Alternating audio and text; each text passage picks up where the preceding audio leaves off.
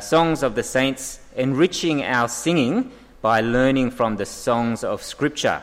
And this is a book written by two Australian ministers called Mike Rater and Rob Smith. And what they do in this book is they look at all the different songs that are in the Bible, and they explain what those particular songs have to teach us about singing as God's people. And so it's a very, very helpful book. If you're on the music team, I think this is a must-read for you. But even if you're not, please grab a copy. You can get one at Coorong, or you can come and speak to me afterwards, and I can put an order in for the book. I think it's about $15 or something like that.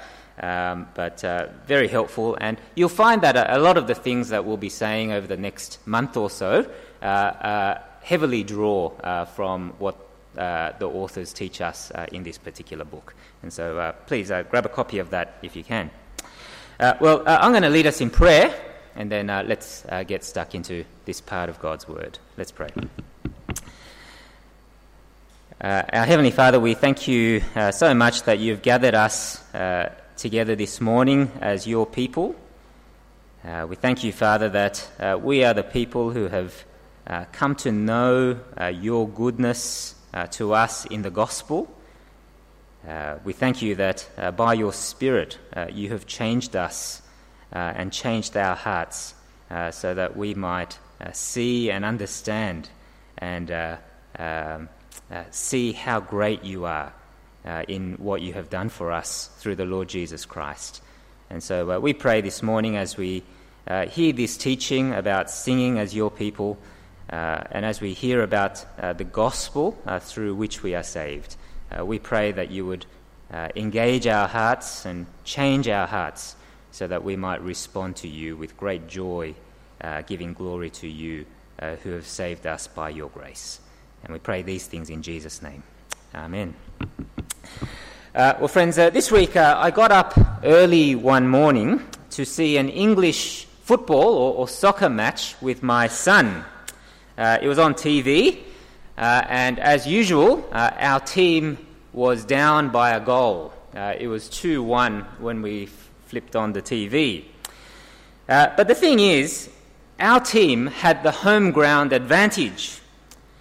And so, as the home fans sensed that time was running out, they began to sing this wonderful chorus, louder and louder as the clock ticked away. I don't know whether you've heard an English football crowd singing before, but it was electric. And as the crowd sang, you could see the team visibly lifting. The singing was doing something to their spirits. And in the dying moments of the football game, we scored one more goal, and the match ended with a draw. It was a fantastic closing to a wonderful game. You see, friends, music, and in particular singing, is a very, very powerful thing, isn't it? I wonder whether you can reflect on where you have seen the power of music and singing before. Perhaps you've seen it in the football stands, or perhaps, as John mentioned earlier, you've seen it in your lounge room as you've sat relaxing to your favourite music. John mentioned that music has very therapeutic effects. It can lower the heart rate, it can relieve stress, it has very healing properties. Or perhaps you've seen it in the songs that you've grown up with. Can you think of songs that you've grown up listening that have changed society? There are lots of songs out there, isn't there, that have changed the moral fabric of society and the culture as a whole. Think of people like Bob Dylan, for example, or the Beatles. You see, music and singing is a very, very powerful thing. Now, precisely because music and singing has the potential for such power, it is something that can be powerfully used for the good of God's people. It is a good gift from God that can be used to encourage people at church and to strengthen our faith as believers. I don't know what your experience of singing has been at church, but I've often been very encouraged and very moved by the songs that we sing in a way that has been helpful for my faith. However, because of human sinfulness, it's also true, isn't it, that music can also do a great deal of damage in churches as well. You see, Satan knows the power of music, and he will often try to manipulate and influence the music and singing in churches in such a way that it will not strengthen the church, but it will distract the church or weaken the church, or even in some situations divide whole congregations. So many of the fights and quarrels and resentments that you see in churches today are precisely over this issue of music and singing. And so because of the power of music and its potential to be used for good as well as for evil in our churches, we're going to be looking at what God has to teach us about music and singing as God's people over the next 4 weeks as we start this new series together.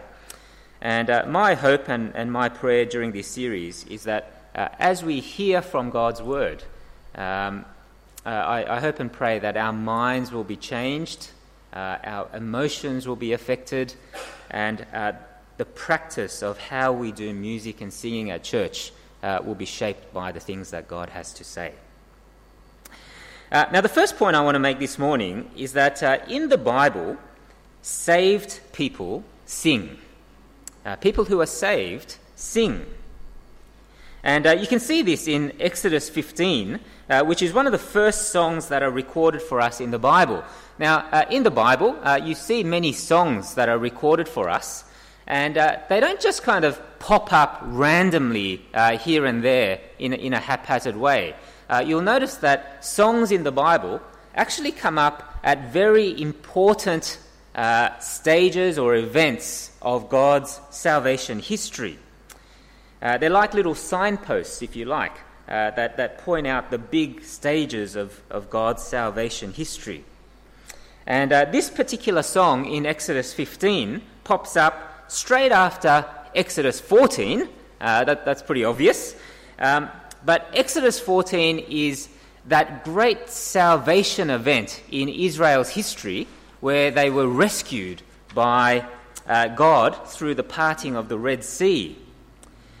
Now, we won't have time to look at Exodus 14 in a great amount this morning, but the thing to notice in Exodus 14 is that it is a very God-centered chapter where God acts for his own glory.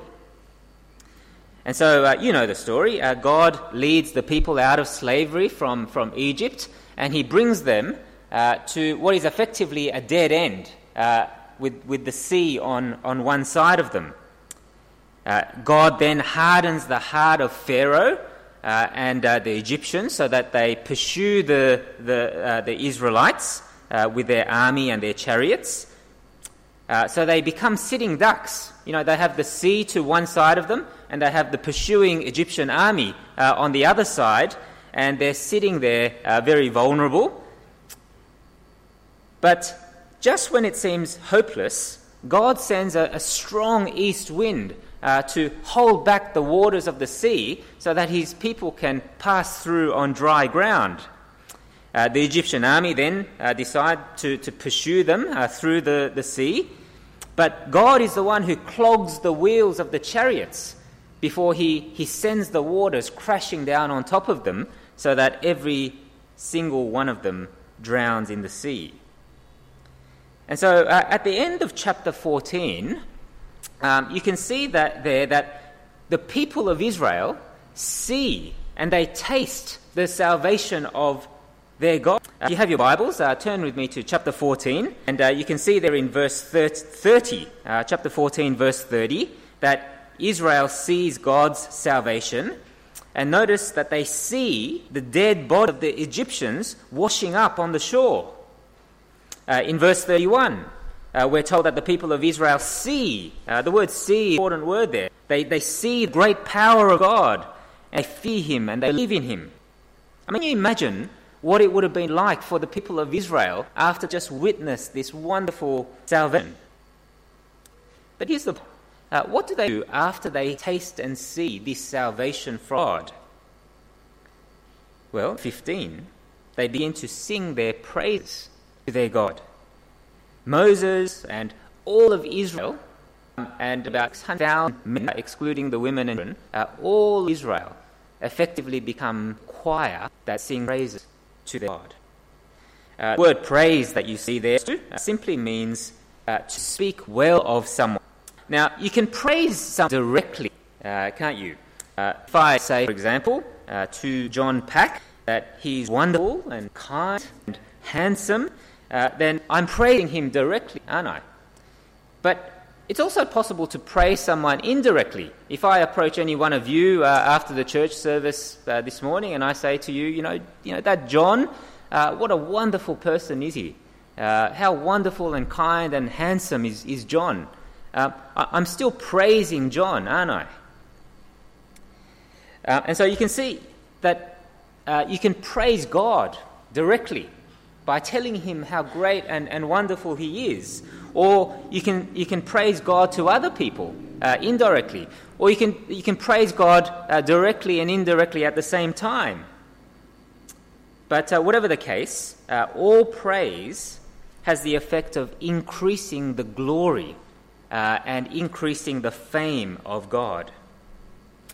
I think it's also worthwhile saying that praise is not necessarily the same as singing. Because of the worldwide praise and worship movement in the past few decades, I think the word praise has often become synonymous with singing, in Christian circles at least. But you don't have to sing in order to praise God.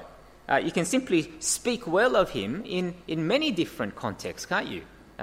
In our speech, as we tell others about how wonderful God is and what God has done for us. That is just as much praising God as in our singing.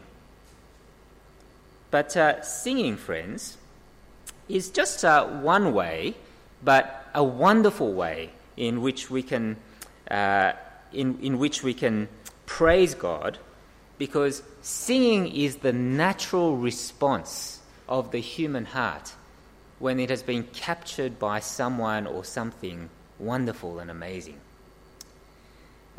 This is a bit embarrassing, but dating my wife, I started to write some songs.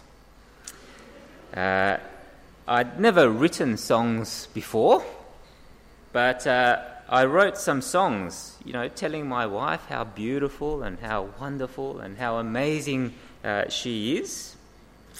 And I even recorded some of these songs on tape.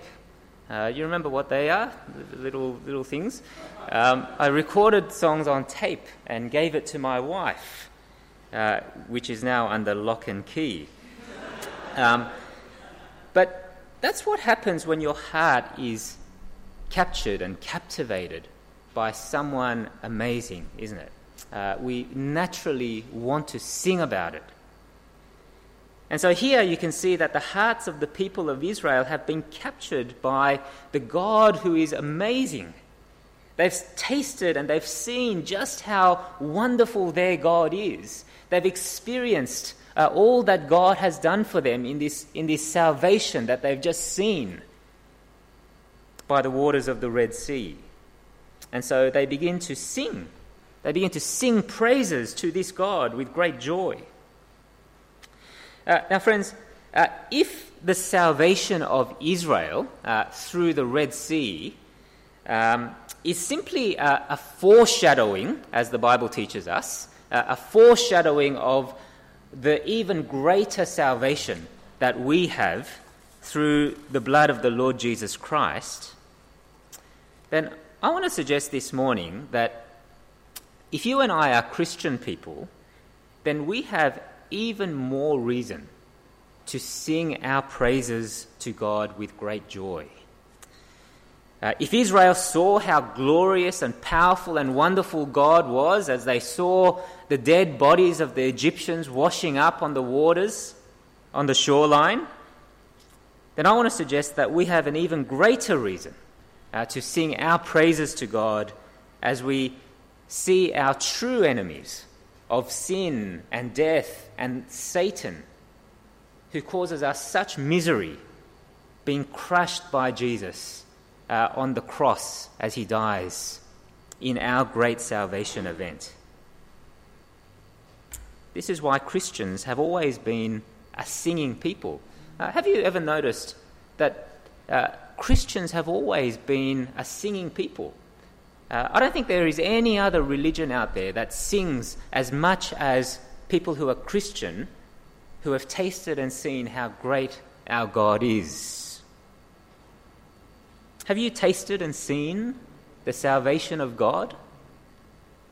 Have you been born again by the Spirit so that you have personally experienced God's salvation in your life? If God has opened up your eyes to see your salvation in the Lord Jesus Christ, then friends, you and I have every reason to sing our joyful praises to our great and glorious and wonderful God who has rescued us at the cross and by the blood of his Son. Now, in the coming weeks, we're actually going to think about what the Bible says about, the times when perhaps we don't feel like singing. I know that often, we don't necessarily feel like singing all the time. But for now, I want to say that our times of singing at church should not be like funeral dirges. They should not be, a drag. They should actually be very joyful times when our hearts are engaged and as we praise our great and glorious God for all that he has done in the Lord Jesus Christ. Will you sing in this way if you are somebody who has tasted and seen the greatness of our God and his salvation? Now, the second thing I want you to see in the Song of Moses in Exodus 15 is that the first half of the song looks backwards to the great salvation that they have just witnessed. They look backwards.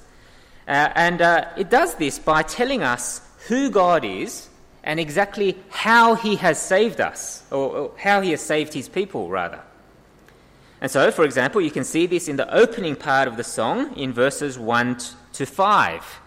If you have a look there at verse 3, for example, you can see who God is. He is a mighty warrior. He is a man of war who has gone into battle for his people. But you can also see that there is a summary of just how he has saved his people. In verse 1, you can see that he has thrown the horse and the rider into the sea. In verse 4, Pharaoh's chariots and his host, which are his army, he has cast into the sea, and his chosen officers were sunk in the Red Sea, it says. Again in verse 5, the floods covered them. They went down into the depths like a stone.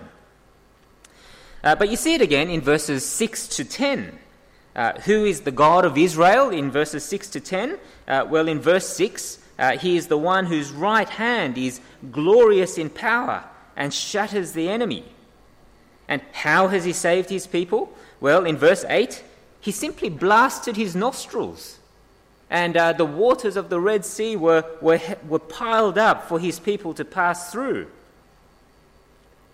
And even when one of the most fearsome armies in the ancient world expressed their desire to pursue the people of Israel and to destroy them, in verse 9, well, God makes a mockery of them by simply blowing his nostrils once again and sending the waves crashing down on top of the enemy army so that they go down to their watery graves. And so, after rehearsing who God is and how he has saved his people, the first half of the song concludes in verses 11 to 12 by expressing just how incomparably great and wonderful this God is. It says there, "Who is like you, O Lord, among the gods? Who is like you, majestic in holiness, awesome in glorious deeds, doing wonders? You stretched out your right hand, the earth swallowed them." Now, friends, what do we make of all this? What do we make of all this? Well, I think that songs like this in the Bible have been recorded for us in order to teach us something. In Romans chapter 15, verse 4, Paul says, "Whatever was written in the former days was written for my instruction." Again, in 2 Timothy chapter 3, Paul says that all Scripture is God-breathed and is profitable for teaching his people. In other words, the songs that we find in the Old Testament are meant to teach us something, and I wonder whether the thing they teach us, it has largely to do with the content of the things that we sing. You see, just like the prayers that we find in the Bible should influence the content of the things that we pray to God, the songs in the Bible should also influence the content of the things that we sing about. Of course, as Christians, we don't look back to the Exodus and the Red Sea as the place of our salvation, but rather we are the people who look back to the cross of the Lord Jesus Christ. That is our salvation event. That is where salvation was won for us by the blood of our Lord. However, like the Song of Moses, the words to the songs that we sing when we meet together like this should be full of references to who God is and how he has actually rescued us at that place, at the cross. Indeed, who God is and how he has saved us, reasons for why we praise God with great joy. Now, I reckon there are many Christian songs these days that are all about praising God, but they don't actually give us a lot of reason for why we should be praising him. Listen to what Mike Rader and Rob Smith in the book that I've just mentioned say about a song that was considered a Christian classic in the 80s. This is a song I grew up with.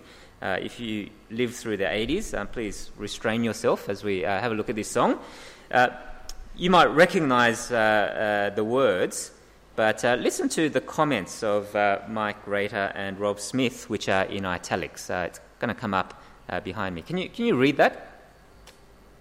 It's a little bit small, sorry about that, but the comments are in italics. Majesty, worship his majesty. Why, they ask. Unto Jesus be all glory, honour and praise. Why? Majesty, kingdom, authority flow from his throne unto his own, his anthem raise. Okay, but please tell me more, they say. So exalt, lift up on high the name of Jesus. Sure, but why?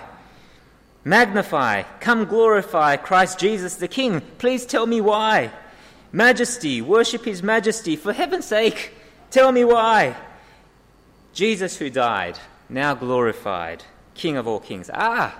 Now you're beginning to tell me why. And what is it they conclude about this particular song? Well, they say that this is a song that is heavy on telling us that we should be praising God, but very light on in giving us reasons for why we should be praising God. Can you see that? Now, the purpose of all this is not to go on a witch hunt. I also know that not all songs can say everything, which is why we sing many different songs. And at least this particular song does speak about the cross to some extent, even if it comes, as a bit of an afterthought at the end. But there are lots of songs out there, friends, that don't look back to the cross. There are lots of Christian songs out there that don't even mention the gospel. They simply encourage us to praise God, but they don't really mention why we should be doing that. But can you see that Exodus 15 teaches us that the songs of God's people ought to be filled with reasons for why we should praise? They should be filled with descriptions of who God is and what he has done for us and how he has saved us by his mighty hand. I think we generally do pretty well at our church in regards to this. We're very blessed by God to have people on our music team who I know work very hard at choosing good songs for us to sing that encourage us to look back to the cross, so that we will have every reason to sing our praise to God. We're equally blessed, I think, that we live in a time when there are good Christian songs being written all the time, and we're going to spend a little bit of time later on in this service praying for some of those people. But what about the rest of us? Are we thinking about the content of the things that we sing when we come to church? Would you recognize if we sang a song that didn't explicitly mention the gospel? I think what God teaches us here is an encouragement for each and every one of us to be discerning when it comes to singing at church, to desire to sing songs that truly bring glory to God. If we see questionable content, then, friends, it is your responsibility as well as my responsibility in order to encourage the music team and whoever else is responsible to choose good songs for us to sing. For when we sing good songs that speak of how glorious God is and all that he has done for us, then we bring great glory to God. But when we sing songs that do neither of those things, then I think that it is not really a way of bringing glory to God, even if that is sometimes what we think we are doing. Well, friends, we've seen that the Song of Moses in Exodus 15 looks back to the great saving acts of God at the Red Sea. But the final thing I want you to see in this passage is that the second half of the song also looks forward to where God is guiding his people. And you can see it there, for example, in verse 13, which speaks about God leading and guiding his people to his holy abode, which is God's dwelling place. Here the people of God sort of presented as sheep who are being led and guided by God to God's place and God's home. You can see it again at the end of the song in verse 17, where again you see the word God's abode once again. Here the people of Israel are represented as fruit that will one day be planted in God's dwelling place or his sanctuary. But did you notice what is going on in the verses that are sandwiched between those two verses, verses 13 and 17? The verses in the middle tell us about the pagan nations scattered around the promised land who have just heard about what has happened at the Red Sea, about God's glorious power in saving his people and destroying his enemies. And so in verse 14, Philistia, one of these pagan nations, is having panic attacks. In verse 15, Edom is feeling doomed. In the same verse, Moab is trembling. Terror and dread have fallen on them because they know that the great warrior God of Israel is fighting on behalf of his people, and he's leading them to where they are. I remember going to a music seminar not long ago, and I know some of you were there at the time, but the preacher said that true litmus test, he thinks, for a good Christian song should be whether that song is worthy of being sung to a dying person, to a Christian person who is dying. You see, the truly great Christian songs are the ones that are able not only to look back at the great saving events of the cross, but really great songs are the ones that are also able to point you forward to where God is leading us and guiding us. I think this is one of the reasons why we should keep on singing the old hymns. For I don't know if you've seen this before, but the old hymn writers understood that Christian songs should not only look back, but they should actually look forward to comfort us with where we are going. Think, for example, the well-known hymn Amazing Grace by John Newton. The third verse says this. Third verse, "Through many dangers, toils and snares, I have already come. 'Tis grace hath brought me safe thus far, and grace will lead me home." Wonderful words. Or think about the popular hymn, "How Great Thou Art." The last verse goes something like this. It says, "When Christ shall come with shout of acclamation and take me home, what joy shall fill my heart? Then I shall bow with humble adoration and then proclaim, my God, how great thou art." Or think about that great Christian hymn, "Guide me, O thou great Jehovah," written by the Scotsman with a funny name, William Williams. The final verse says this, "When I tread the verge of Jordan, bid my anxious fears subside.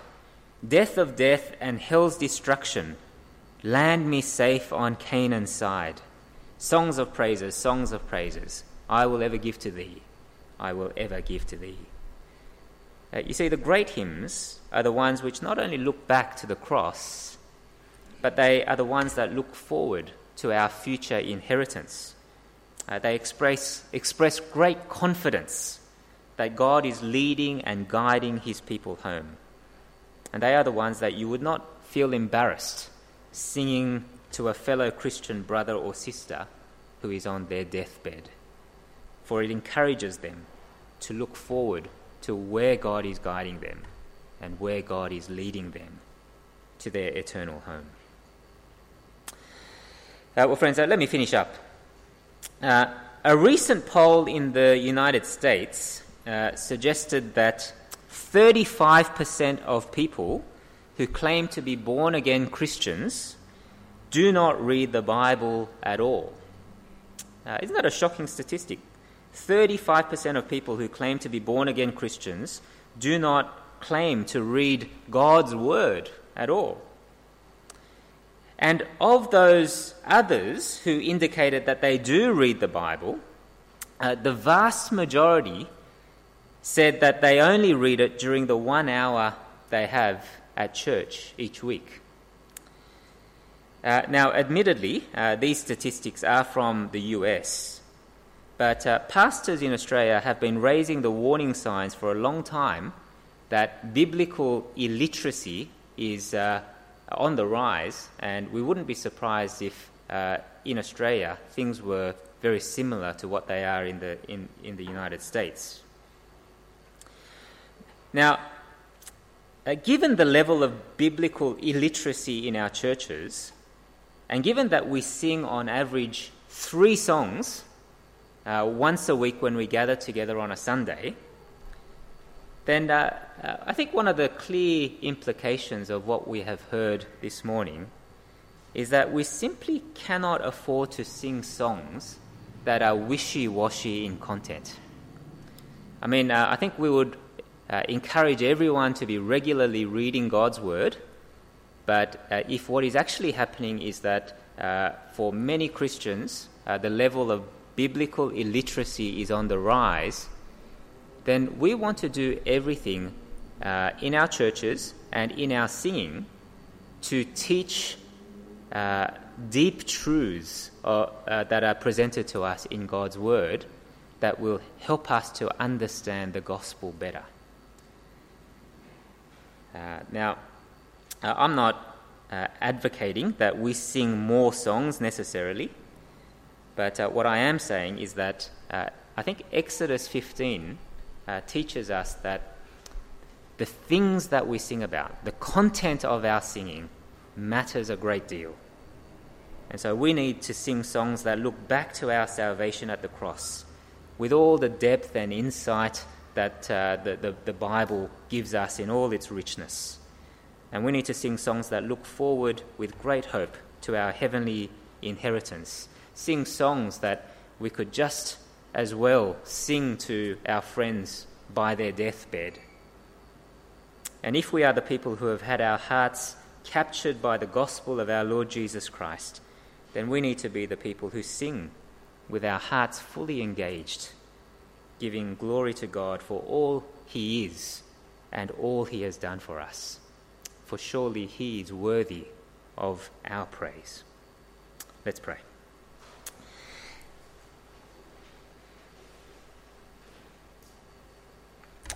Heavenly Father, we thank you for the good gift of singing, but we thank you even more that you have given us every reason to sing as your people.